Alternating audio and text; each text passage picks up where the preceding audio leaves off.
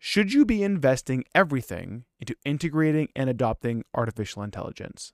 I'm asking this question because the longer it seems to go on, the conversation around AI doesn't seem to be dying out, especially when it comes to the workplace.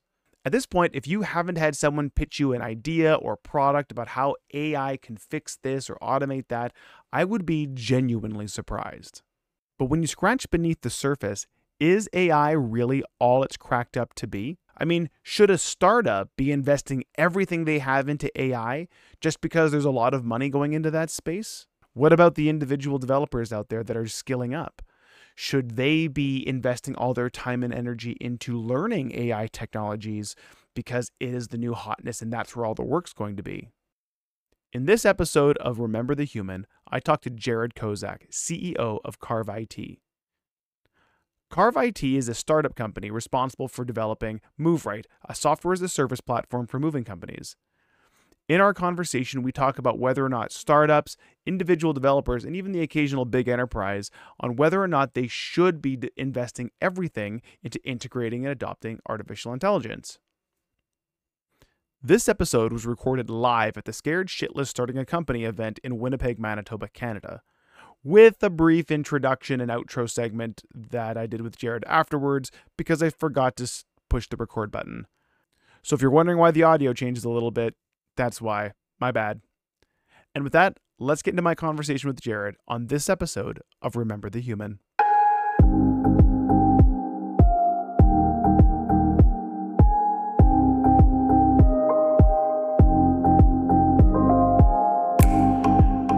Hey, Jared, thanks for being here. Yeah, thanks for having me on, David. Yeah. So just for folks at home, I just wanted to let them know that we did this great interview and I forgot to push record for the beginning. And so Jared was kind enough to let me follow up with him nearly about 3 weeks later to answer some of the missing questions and fill in some of the blanks. So Jared, I like to ask people this one question, which is the most important question of the entire podcasting process, which is, when you think of the term artificial intelligence, what is the first thing that comes to your mind? Yeah, so running, I guess, a more traditional SaaS company, it's often, very beneficial to look at what kind of features you can build out and how you can continue to find efficiency. So when I think of artificial intelligence, I'm often going back to the realm that I know very well, which is SaaS and startups and building companies. So when I think of artificial intelligence, I'm thinking about the business case, the use case. Okay. What kind of problems can it solve for my business, for my company, to differentiate myself from competitors, to help compete ultimately in this market. But then I'm also thinking about what are some of the longer term implications. For example, in solving a lot of these problems, some of them are monetary, some of them are how can we cut costs in certain regards, especially being in this market. How can AI cut costs for a typical company, and solve that problem, because that is a problem in itself, is reducing that overhead while Yeah. also trying to build, say, for example, a better customer service experience or just a better experience using those platforms.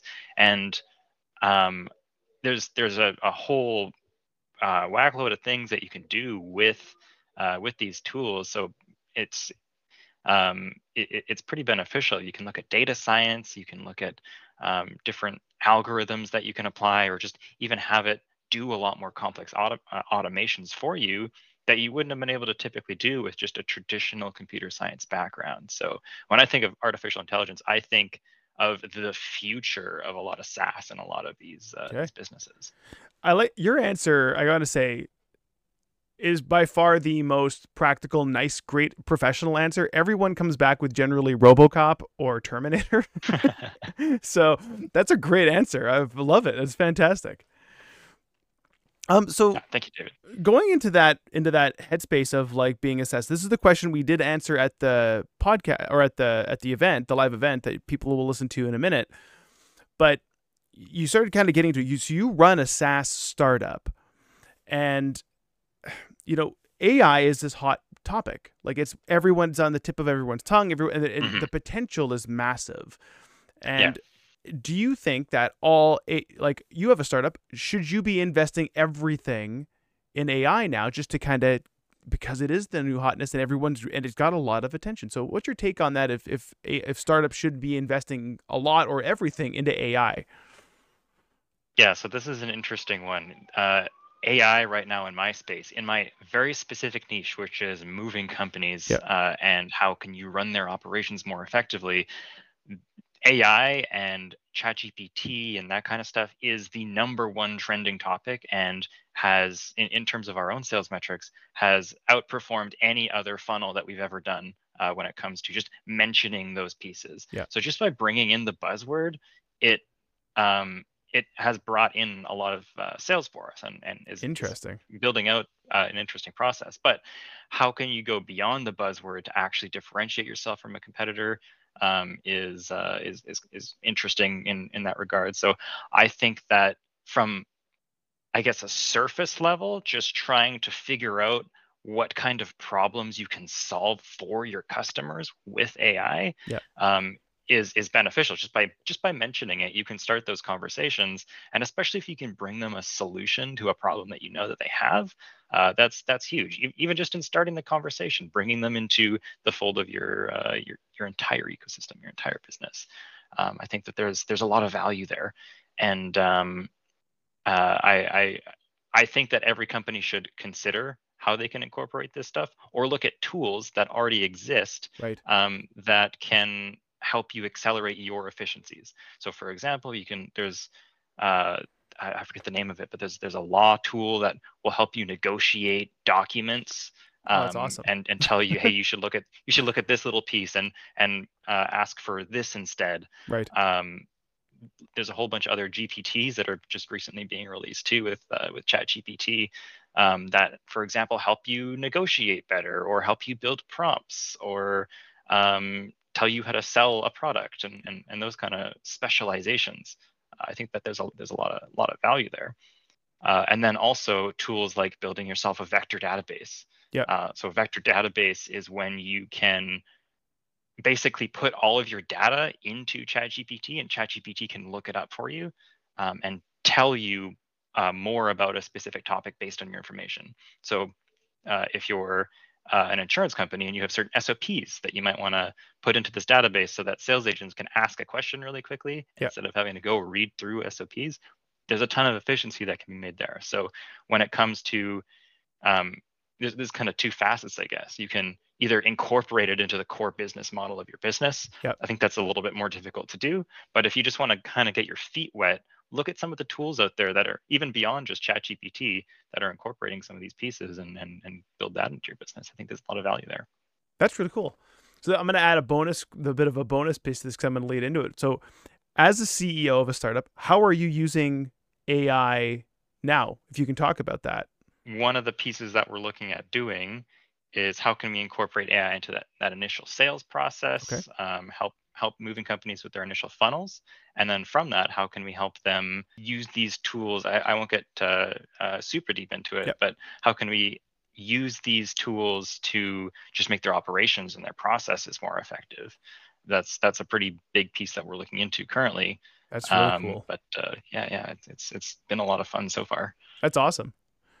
Okay, well, with that, I think we're going to get people into the actual rest of the interview. Do you have anything you want to give people to the audience before they get into the conversation? Any highlights, any tips you want to give them before they hear us chat for the next? Yeah, just make sure that you are looking, as you're building businesses that are centered around these pieces, make sure that you're fundamentally solving a problem that your customers have, and understand your customers super well. Because if you don't understand your customers, how can you expect an AI to? Okay.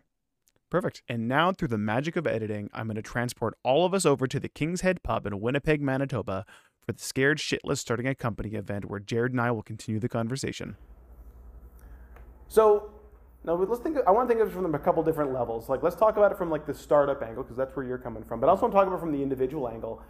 So I'm a new developer. I'm fresh out of school. I'm trying to find a new job, whatever it is I'm trying to do. Should I be spending all of my time investing in generative AI technology from a learning perspective? Should that be my new thing?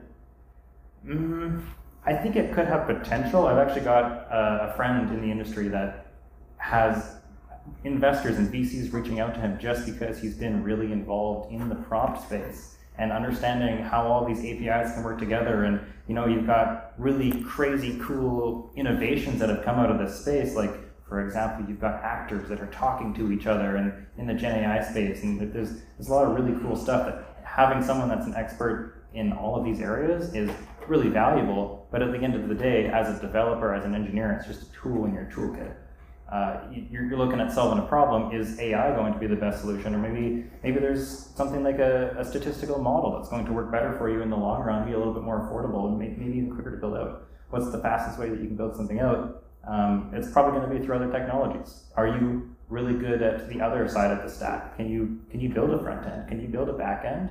Do you know about SQL databases? You really got to do a lot of research and history around the space before you kind of just jump in. I think it's good to have that foundational knowledge, and your learning should be focused around what is needed in the market. And if you look online, there's not a lot of those jobs. There might be in the future. There might be something that you want to focus on kind of on a tertiary basis, but ultimately you should be looking at building up your full stack capabilities. So speaking from the university perspective, if someone walked into an interview at the university and showed us, hey, let me show you how I'm going to transform the University of Manitoba with generative AI, it would be a very short interview. We're just not interested in that. That's just not something that we are very risk adverse. Large enterprises generally are, right? Now, startups, I would assume, can get a bit of an edge using it. But again, to your point, right? It's not going to, it shouldn't define your company. You should define the problem you're actually solving and then using generative AI to do that. So do you think this applies to just any technology, or is it just generative AI, or is this, or I hate to pick on blockchain people, but blockchain is like that last one, right? There's so much hype over that. Everything had to be blockchain. Everything had to be metaverse. Facebook changed its name because of hype. I think so. They're still pushing it, but what do you do with how do we do that with AI? Should we just change all of our company names to AI things? Should we carve AI instead of carve IT? Or man, I was at the Google Cloud Next conference in San Francisco last month, where every single conversation revolved around AI. You go up and you talk to people, they'd start talking about AI. You'd go to an event and it had AI in the title. It was nonstop, just going over all the different things that different companies were doing in the AI space. And it's a Google partner event, so there's other stuff going on, right? Yeah. And so is this AI stuff just blocking out everything else that's going on, or is this just the hot thing that everyone's talking about? Probably, yeah. And you look at other technologies in the space like blockchain, or even progressive web apps, or things that have so much promise and maybe aren't as flashy or exciting, but just kind of fizzle out.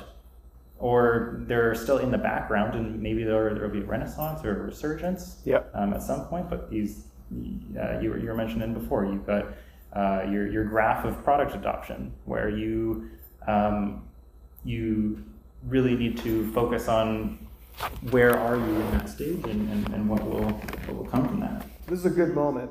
So this is a great use of AI. All of the images were generated over a lunch today. And has anyone heard of Gartner and the trough of disillusionment? Does anyone know about this chart? So what happens is when you're looking at a peak, I don't have the slide up here, but this is a prompt I used. New business owner about to fall off a scary cliff into the trough of disillusionment, which is filled with scary looking technology, computer art. So Gartner has this chart that shows the hype cycle for technology, and it climbs up to the peak of enlightenment, and then it kind of falls off into the trough of disillusionment. So it gets worse before it gets better. Then you have this slope of enlightenment where things get better, okay? There's something fascinating about generative AI, is that there's no technology past the peak of enlightenment. Everything's about to fall off a cliff. There's 45 dots on this chart. And I wanted to get some art that inspired that, because if you're looking at generative AI, you need to be in it for the long haul. Because based on the Gartner data, again, Gartner, I'm saying that that's not all the right stuff, but if you look at the Gartner data, you've got a good 18 to 2 years, or 18 months to 24 months before that starts to actually improve. So you think about that from an investment point of view, right? I'm thinking about it from a startup, or if I was going to recommend a company, like what were you going to look at? That would be one of the high risks. As a solution architect, I don't talk about money. I talk about risk and benefit and reward, right? There's huge risk right now in adopting generative AI if you can't weather that storm, that trough of disillusionment. You're going to fall off the cliff like some of these other folks were. Look, there's a new tech box. It's full of scary things. You don't know what's going to happen. I love AI art. It's so great. It's fantastic.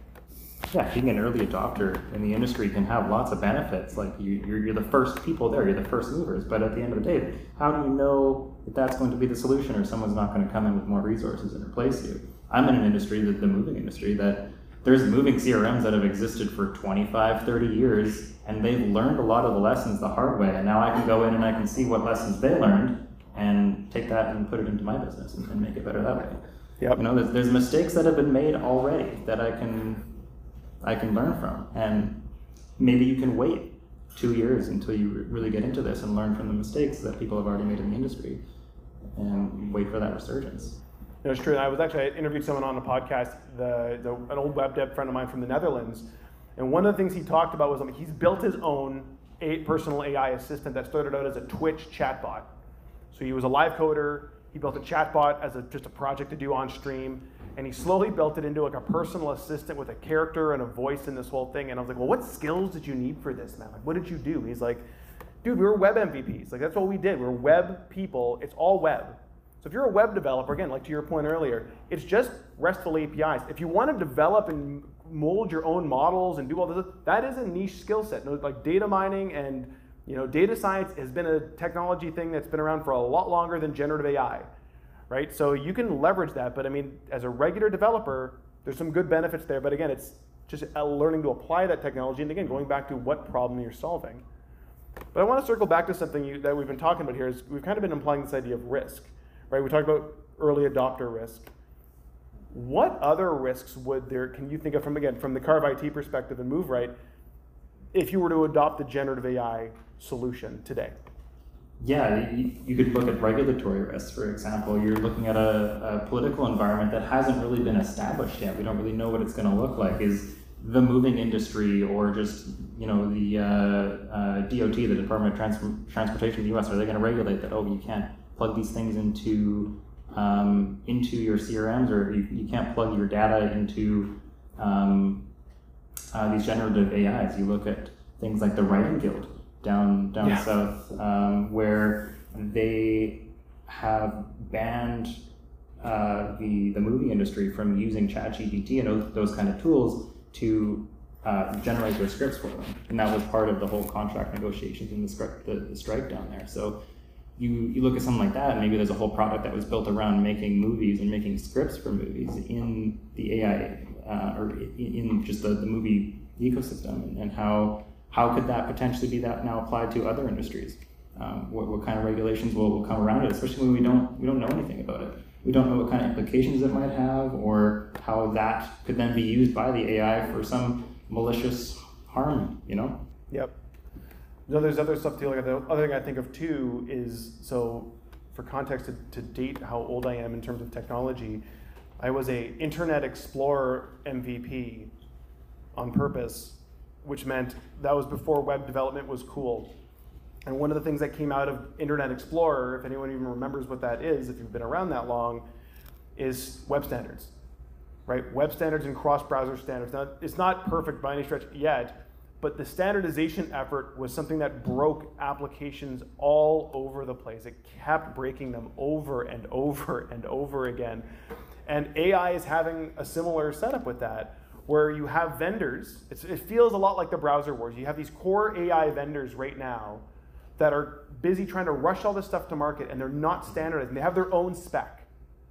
So if you're going to support OpenAI, that's fantastic. But what about Meta's version? What about Google's version? What about the next one? Anthropic is the other one, I think, from Amazon. They're investing heavily in them. So like, which one do you pick? And there are tools like LangChain exists. There are tools out there for developers to leverage, but it's a pretty early day, like adopting what feature sets you need, which vendor, and they want you to be vendor locked in. It smells like Internet Explorer all over again. And one of them is going to end up on top and being that de facto standard. And maybe it's OpenAI because they're big, but Google's been in the search business and the AI business for a lot longer. Their tool's pretty good too. Like if you look at it versus ChatGPT, Absolutely. is still like they're still pretty on par. Right? Yep. So there's a lot of options out there. So bringing it back to, again, that's a risk. Is like as standards are introduced, can you weather that storm over the next 2 years? Right. Again, early adopter ROI, but there's that whole aspect of if the standards are going on, can you update your application fast enough to adopt them? Also, when I highlight, you said regulation, there's also legislation, right? Like the EU has been doing a lot of work around standardizing how models go, and I think it's MIT did a study on this recently, showing that all of the top 30 models or whatever, it's a Gartner paper that commented on it, but most models don't meet the EU standard for AI transparency. Most of them, like it's a shocking, like they're like if they implemented that today, like if anyone was around for GDPR, man, like that was a day, you know. Like when you introduce legislation like that, that's so heavy and so far-reaching, and no one meets the spec. So what do you do then? Now you just, I guess, stop doing business in Europe. Again, hopefully Europe's not a big market for you, because if it is, better have a way to turn that off, because I certainly wouldn't have that. The University of Manitoba doesn't have that. GDPR was our problem. If AI became a thing, if we adopted AI, it would instantly be on our radar of like, this is a big problem that we need to worry about. I think that when it comes to selecting which choice of AI you want to use in your business, it's important to make that consideration pretty high on your decision matrix. Essentially, is making sure that you're picking AI that is much more transparent, is potentially open source, so that you can see how it was developed, how it was built, something that can be transferred to other models in the future, so you don't get that vendor lock-in. I think that's pretty huge. But I'm also a big proponent of open source stuff. I mean, Linux all the way and that kind of thing. But. And if you haven't heard of Hugging Face and you're looking at AI, that's your buzzword for the day. Look up Hugging Face. It's actually a thing, I promise. And they're a big driver for open source models. I'm a big fan of that too. Although Meta is doing a lot of work in releasing that stuff in there, which is kind of confusing to me. But that's a whole other story. But what about security? So Matthew was talking about that earlier. Like, should you be using this to put your intellectual property in? Would you going to take MoveRight's intellectual property and just kind of throw it into ChatGPT to see if they can make it better? Like, tell me a little bit about your thoughts on using that as a dev. Yeah, there's a lot of companies that are trying to do that. You got GitHub Copilot, you got GitLab is doing the same thing as well. They're just putting skins on a lot of these existing AIs and asking them to autocomplete code for you, right? And that can be super valuable. We've got some devs here, Alexander. Like you were working with some of that too, and you were seeing that you had a lot of really like massive speed improvements while you're using that stuff. I think at this point you kind of have to weigh what are the benefits, what are the cons. Is what we have super proprietary and like super confidential that we absolutely have to, but you also have to look at the terms and conditions. How much of that are they now going to use in their models and continue to build out their models? They're not going to release it or anything, but it could get released if somebody asks it the right thing. You know, you look at the open source projects that have existed that were training GitHub Copilot, and you ask it to spit out code that does a very specific thing for that model, and it will spit out code that looks exactly like that open source project. Are they now going to be using the data that we're giving it, that they're training on our code bases that are private and confidential, which they likely won't be. A lot of them say that they don't, but they could be. Yeah, and but there are huge benefits to it. This is one of the things that I have a great U of M story about this. So for those that don't know, if you've ever registered for a class at the university, you deal with my system, which is Banner, or Aurora, if everyone's heard of Aurora. So that's me. I'm in charge of Aurora. Don't hate me. But here's a weird thing. I was talking to Jeff earlier about this. And the weird thing, so I took over the ERP, because Aurora is not only just the student information system for registering courses and all this other stuff, it's also the finance system.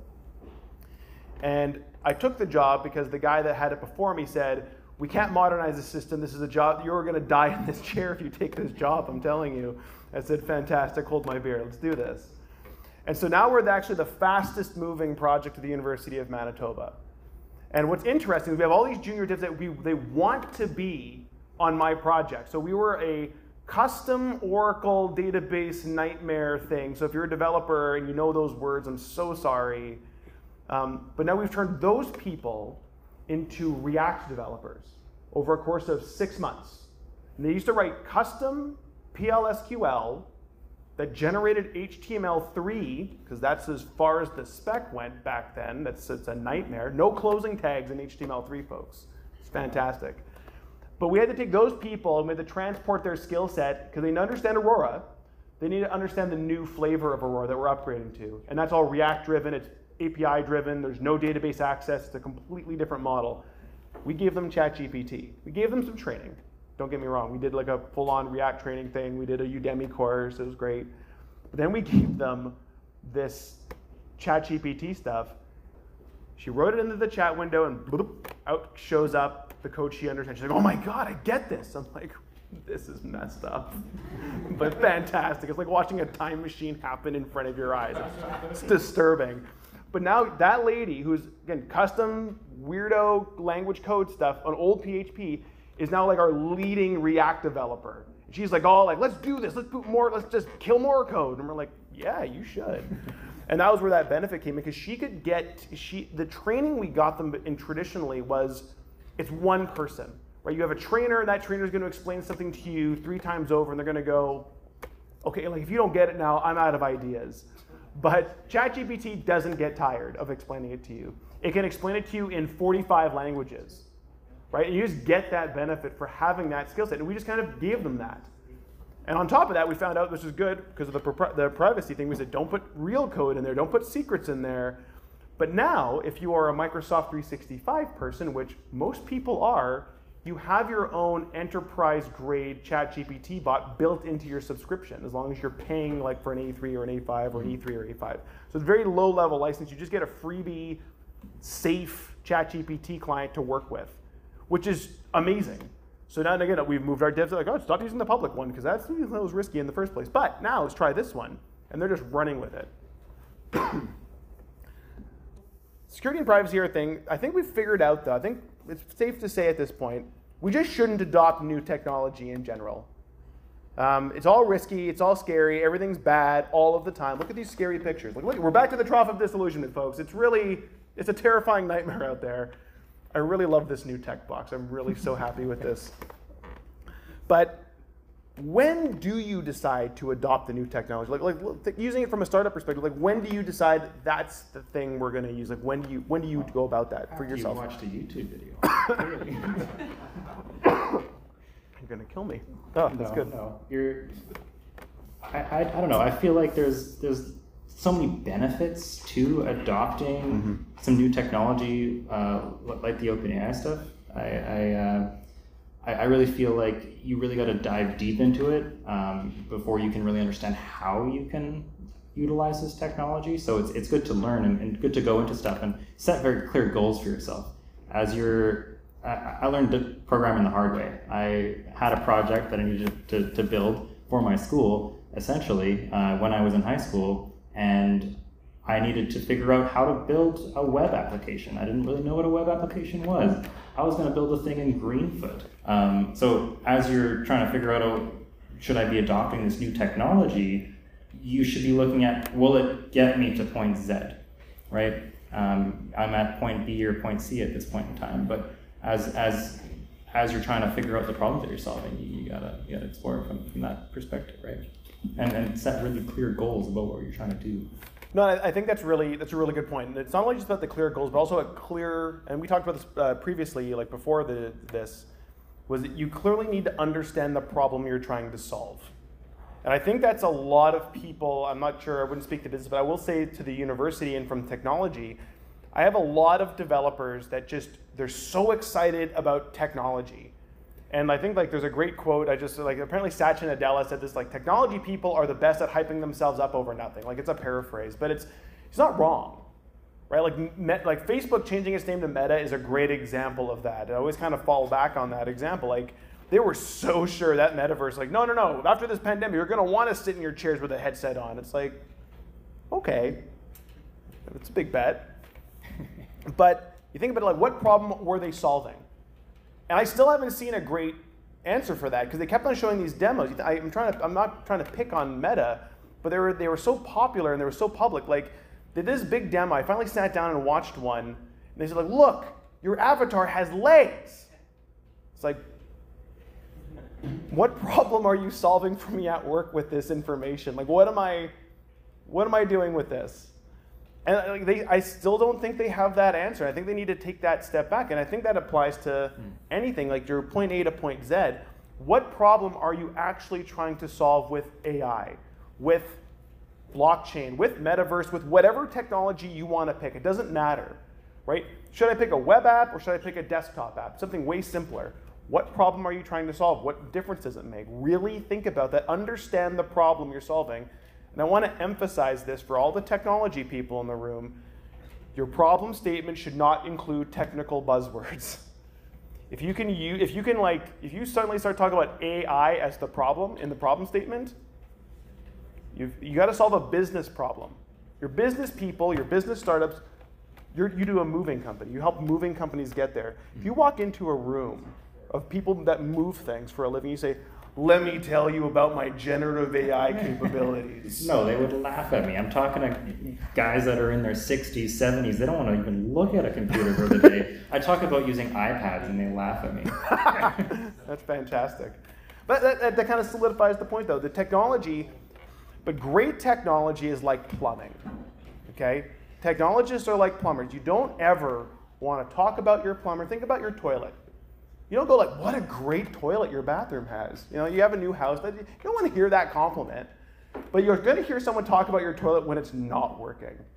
And it's really bad when it's not working, right? Like everyone's like, oh, that's the worst party I've ever been to. Did you see that bathroom? It's a nightmare. Technology is the same way. If you are talking about the technology as your hype, and that's the thing that you're selling, you've missed the point. No one cares about the technology. The technology should be plumbing. It should work great all of the time and be completely invisible. So here's a great line, and I want to see if you agree with this. I got asked this question from the CIO, and I don't know if I was supposed to say this, but I said it anyway. I said, tell me what you think a great deployment looks like. What are the characteristics of a great software upgrade or deployment? And the first answer, I got my hand up first, and I said, the greatest deployments are nothing happens. Literally nothing. No one talks about it. The best compliment I ever got after one of the ERP upgrades is the first one that ever happened. We went back to work on Monday after the upgrade, and they said, we were all tired. We were up all night making sure everything was stable. And we had another meeting with like a VP of something. Like, you all look really tired. And a really nice way of saying you look like crap, whatever, I'll take it. And they go, yeah, the ERP upgrade happened. Aurora was upgraded over the weekend. They're like, oh, did that happen? Best compliment in the world. Now, the devs did not say like, I stayed up all weekend. Do you have any idea how hard that was? It's like, they don't, and they really don't care. That's great. You're doing your job great. Like, from the startup side of it, like you're selling Move Right, you're getting people adopted. Like in terms of adoption, like what have you seen in terms of that? Like when people are taking it on, like do they come back and be like, let me tell you about the technology? Like what else do they end up doing? Like what do you see as a success for adopting new technology? Because I can imagine you're a moving company adopting a SaaS. That's no trivial feat. So tell me some success stories. Like what does a success story look like to you for Move Right? Yeah, the most successful thing that I can see is people not contacting the support line. Essentially, there's been days where the support line has been dead or empty, and it's like, what is going on? Are people using the platform? You go back, you look at the analytics. Okay, it's not down. Like we're still up. Things are still moving. So when you don't get that support, it can be kind of eerie in a way because you're trying to move as fast as you can and break things. Because you're going fast, and so there's days where maybe you didn't break something the day before and things are going well, but because you're moving fast, you're just always getting complaints about, well, this thing was built that way and I liked it that way, so I built a new version, and this other person doesn't like the new version, but this new person loves the new version. So then which do you go with? And you can never necessarily win in that perspective when you're in a startup and you are moving fast and you need to get that customer data as fast as possible. Like that can be really, really difficult, but it's really just about like moving quickly in this industry. Moving quickly. Exactly. See what he did there? Play on words. Moving company. No? Okay, fine. Fair enough. That's cool. I appreciate it. I thought it was good. I want to talk about some of the better sides of this. So we kind of alluded to a couple of the benefits of using it. So like let's say you find that problem where generative AI comes in. You do writing on as a side thing. right? Until you get your big new novel. That's going to be a great day. But what are some of the benefits you would see? So you find that problem and you say, like, generative AI is a great fit for this. Like, tell me what that looks like to you in your world where you start to adopt that technology. What's a benefit of doing that beyond, like, adopting any other technology? Like, tell me a little bit about that. Yeah, if I was able to find a solution that I could see a very clear value of, okay, you're spending so and so much on doing this specific thing, and there's clearly a value for this company. I'm talking about the perspective of like B2B SaaS, not necessarily an individual, but if I can see, are they going to save money by using this product, or is it going to bring in more value for them that they wouldn't have had otherwise? I'd hate to use this too, is it going to replace an individual that they're currently spending a lot of money on that could be perhaps doing something else, something a little bit more productive than just answering basic level support tickets or something like that, like something where you can either find more value that otherwise wouldn't have been there or optimize some operation, I feel like is where you're going to find the most impact in that kind of tool. That makes a lot of sense. I think one of the things that in terms of adopting something early, and I think like Marcus can account for this as well, is we were talking about what to call tonight. We were going to talk about technology. It's all we knew. And then we literally said, I'm like, well, I got this talk on AI that I do, and we ended up turning it into this conversation that you're all witnessing. But we both agreed, like, if we put AI at the end of the title, we'll probably fill up half the chairs. You know, like people will just show up. And I've tested this out at conferences, just to be very clear. I've gone to a conference, so I'm going to do a talk on AI. Boom, room's full. I'm like, are you an expert? I'm like, no, I don't. I just put it on the title. It's going to be fine. Don't worry about it. It's going to be good. And I've had repeatedly, like, it's huge success that way. But if you look at it from a business side, or if I was at the university and doing a pitch, so you put AI on something, you're going to get people looking. Now, that's not going to last forever. I want to be very clear. Remember, trough of disillusionment. It's going to crash and burn pretty good. Money's going to probably disappear. That's going to happen. But while it's there, if you can get some people in the door, it's not going to hurt you. And I want to emphasize this. It's not going to hurt you if you use it correctly and you know what your answer is about, like how you want to use it. Avoid raw, rough demos. I'm going to use an example of integration platform as a service. I went to a very expensive conference in Las Vegas earlier this year called the Gartner App and Innovation Summit. And we were looking for an integration platform for the university, me and the program manager. And every single one of them wanted to show us their generative AI capabilities. Let me show you how ChatGPT fits into our integration platform. We're like, I didn't ask, but okay. They're like, watch. I'm going to integrate this database with this database. I'm just going to write text. I'm like, cool. Every demo on that sales floor failed spectacularly.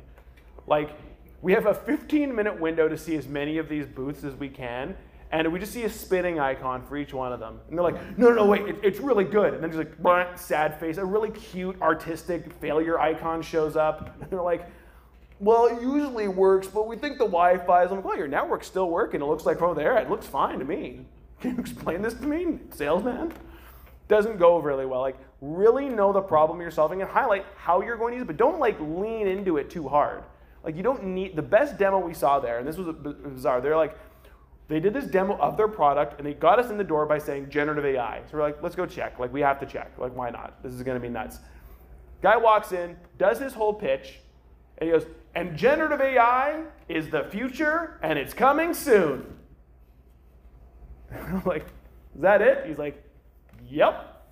That's what he said to me. He said, yep. I'm like, okay.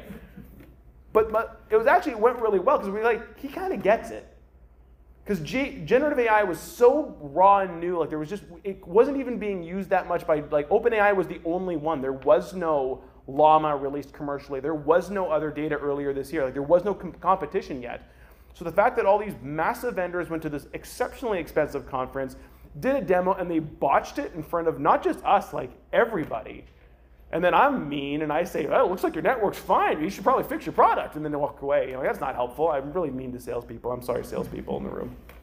I pick on you at conferences. But that's kind of the thing. I think there's an interesting story that you did get me in the door, so just don't waste that opportunity and have an answer, right? Say, this is how we think it's going to work. This is the problem we think it's going to solve. This is what we can, you can get that clout internally at your organizations. it works really well as a self-marketing tool.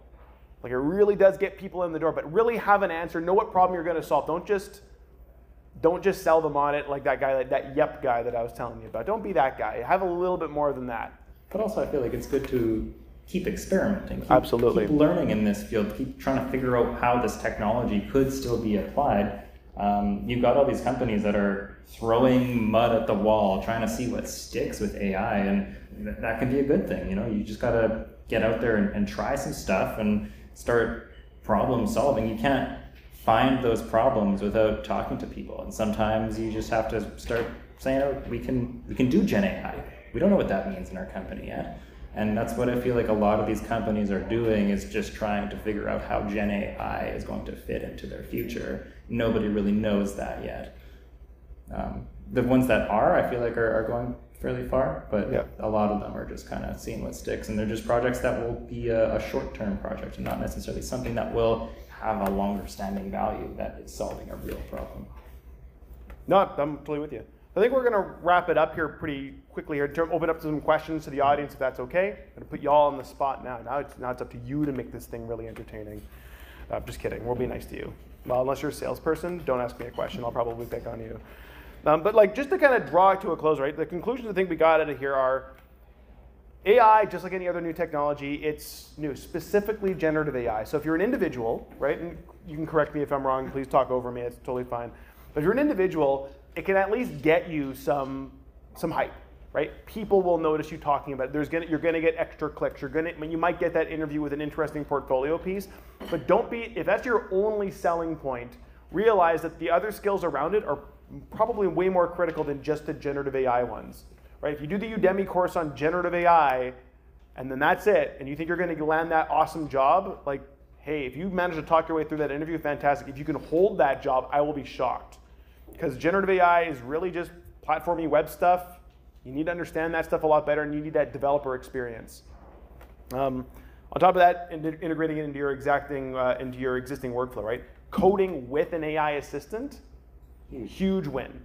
Like that's an easy win for everybody here, and it's practically free. Like GitHub Copilot's more expensive, but you can use ChatGPT, or if you have a VPN, use Google Bard. Like Google Bard's spectacular. Right? It'll explain all kinds of code. Google Bard will crash on COBOL code, though. I did that in front of a demo. It crashed horribly. ChatGPT, totally cool with it, which I don't know if that's good or bad, but keep that in mind. A lot of COBOL work coming up in the finance sector. And I think just like any other technology, like Gen AI has a lot of potential, but it's still untapped. We still don't know, right? You really need to understand the problem you're trying to solve with generative AI, just like you would any other technology. And I will emphasize this for folks, your problem statement should not be a technical problem statement. Your technology is like plumbing. You don't want people talking about it. Shouldn't be the focus. But yeah, we want to be that next unicorn out of Manitoba. Like, think about the problem you're solving first and see if you can apply generative AI if it actually has benefit to it. Well, Jared, that was a great interview. But thanks for coming. I thought that went pretty well. But thanks for coming back, guys. This is another chance to close it out here. Is there anything that you want to promote, shout out, like, about yourself or what you're doing, and that people can come into and they can check out the show notes to figure that out too? Yeah, so I build a B2B SaaS product called MoveRight. We build tools specifically for moving companies, and we're looking at how we can incorporate some of these AI aspects that we talked about today into our company as well. So if you want to follow along, check us out at about.moveright.app, or just Google us and reach out. I'd love to chat more if you want to learn more about this industry. Awesome. Well, thanks again, Jared, for everything, for coming back, for having the chat with me on stage with people at the King's Head. This was a blast. So we'll have to do this again on another topic sooner than later. So much fun. Looking forward to it, David. Awesome. Thanks. And now for my afterthoughts. Short story, or short answer rather. Should you invest everything into integrating and adopting AI? Absolutely not. Of course not. Why would you do that? I think that was kind of obvious from the get-go. It was more kind of a framing of a bigger problem of that. Is this hype real? Because it isn't going away. It's going away a lot slower than I thought it was going to go away. And my conversation with Jared kind of just solidified all of that. Should you be investing everything into it? No, just like you shouldn't invest into any other technology, whether it's blockchain or whether it was metaverse. There has been other examples of that in recent history. And if you deeply invested into any of those sorts of technologies, you may have lost a lot out of it. Now, are those industries dead and has that technology gone away completely? Absolutely not. No, it's still around and it's still going to find value in other places, right? Facebook hasn't given up on it, or rather Meta hasn't given up on the metaverse, hopefully, considering their name. But I do see artificial intelligence being different because it is enhancing what we already do rather than replacing what we do. And I see that value on a day-to-day level for myself. Maybe that people did for the metaverse as well. I don't know, or blockchain. I certainly didn't. But with AI, I definitely see that making people more productive, changing how we do work, getting people to focus on that creative work, that human level work. It really does free up that time. It gives us that new capability that we didn't have before. So you shouldn't invest everything into integrating and adopting AI, but you should at least be aware of it. So in the context of a startup, yeah, you should know how AI can enhance and make you run leaner. It just makes sense, right? Whether it's your sales side of it, or maybe it's your actual customer experience, or maybe it's just the individual administration of your books and different things like that on the inside. Whatever it is, AI could have a role in there that makes you run leaner and ultimately more efficiently, and then you become a more valuable startup. You can focus in on the problems you're trying to solve as a startup. Now, as an individual, I think knowing how to use AI tools is pretty valuable. I think our conversation highlighted that pretty strongly with Jared. But I would say that, do you need to know it from a developer perspective? I think it does make sense. When I had my conversation in episode 3 with Sos Kut, or Timmy Cockey, we see that value in AI for development from the developer perspective, but also in what it can actually do to offload work, so integrate into your applications and make lives easier. Again, for those startups, making things leaner, making things more efficient. Making a solo developer turn into a 10x developer. I dislike that term dramatically, but it does at least enhance your ability to focus on the development problem rather than the boilerplate stuff that kind of goes with a lot of software development. And with that, I'm going to call it the end of the episode. So thanks for listening, or thanks for watching, and I'll see you again next time. Have a good one, and we'll see you soon.